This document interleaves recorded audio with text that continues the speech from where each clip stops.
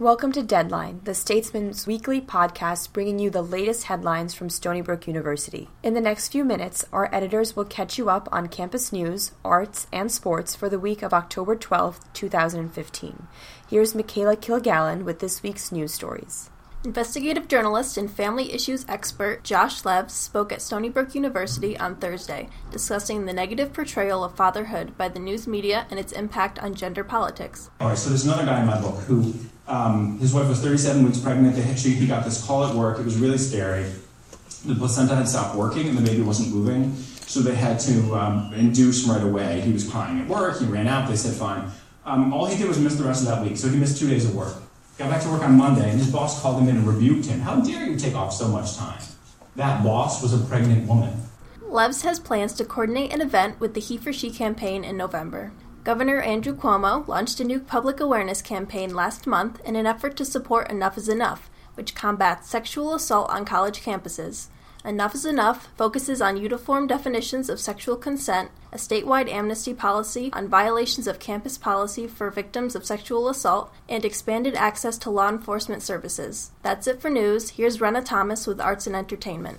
The League of Legends Club at Stony Brook University has grown rapidly in the last semester. What started as a Facebook group with 500 members in the spring of 2014 has now doubled in size to over 1,000 members. The club will be hosting a viewing event of the 2015 League of Legends World Championship on October 31st in the Computer Science Building. Here's a taste of what to expect from the previous World Championship hosted in South Korea, where 40,000 fans sold out Seoul's World Cup Stadium.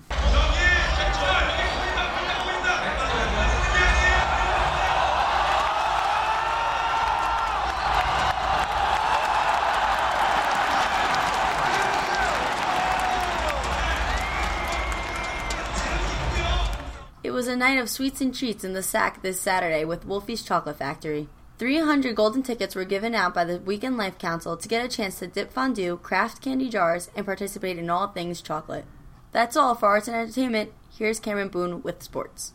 The volleyball team's winning streak ended at 4 on Sunday as the team lost to Albany in 5 sets. Stony Brook fell in the first 2 sets before rallying to win the next 2, but lost the 5th and final one. Staff writer Kunal Kohli spoke with Lo Hathaway, who had salvaged the 4th set with a diving save, on her reaction to the loss of her team's winning streak. I came out to beat Albany. That was the goal. Didn't happen, but I tried my best, so. It was a fun game, though. It's definitely one of the more competitive games we've played in conference yet, so it was a fun game. Stony Brook will look to get back to their winning ways on Friday against Hartford. The women's soccer team picked up its first 2 conference wins of the season this week when they defeated Albany 2-0 on Thursday and New Hampshire 3-2 on Sunday. Junior forward Raven Edwards dominated both matches, scoring a goal on Thursday with 2 on Sunday. Edwards now has 8 goals in the team's 14 games. While women's soccer won its games this week, the men's team was not as lucky. The Seals lost 3-2 on Saturday in an away game at New Hampshire.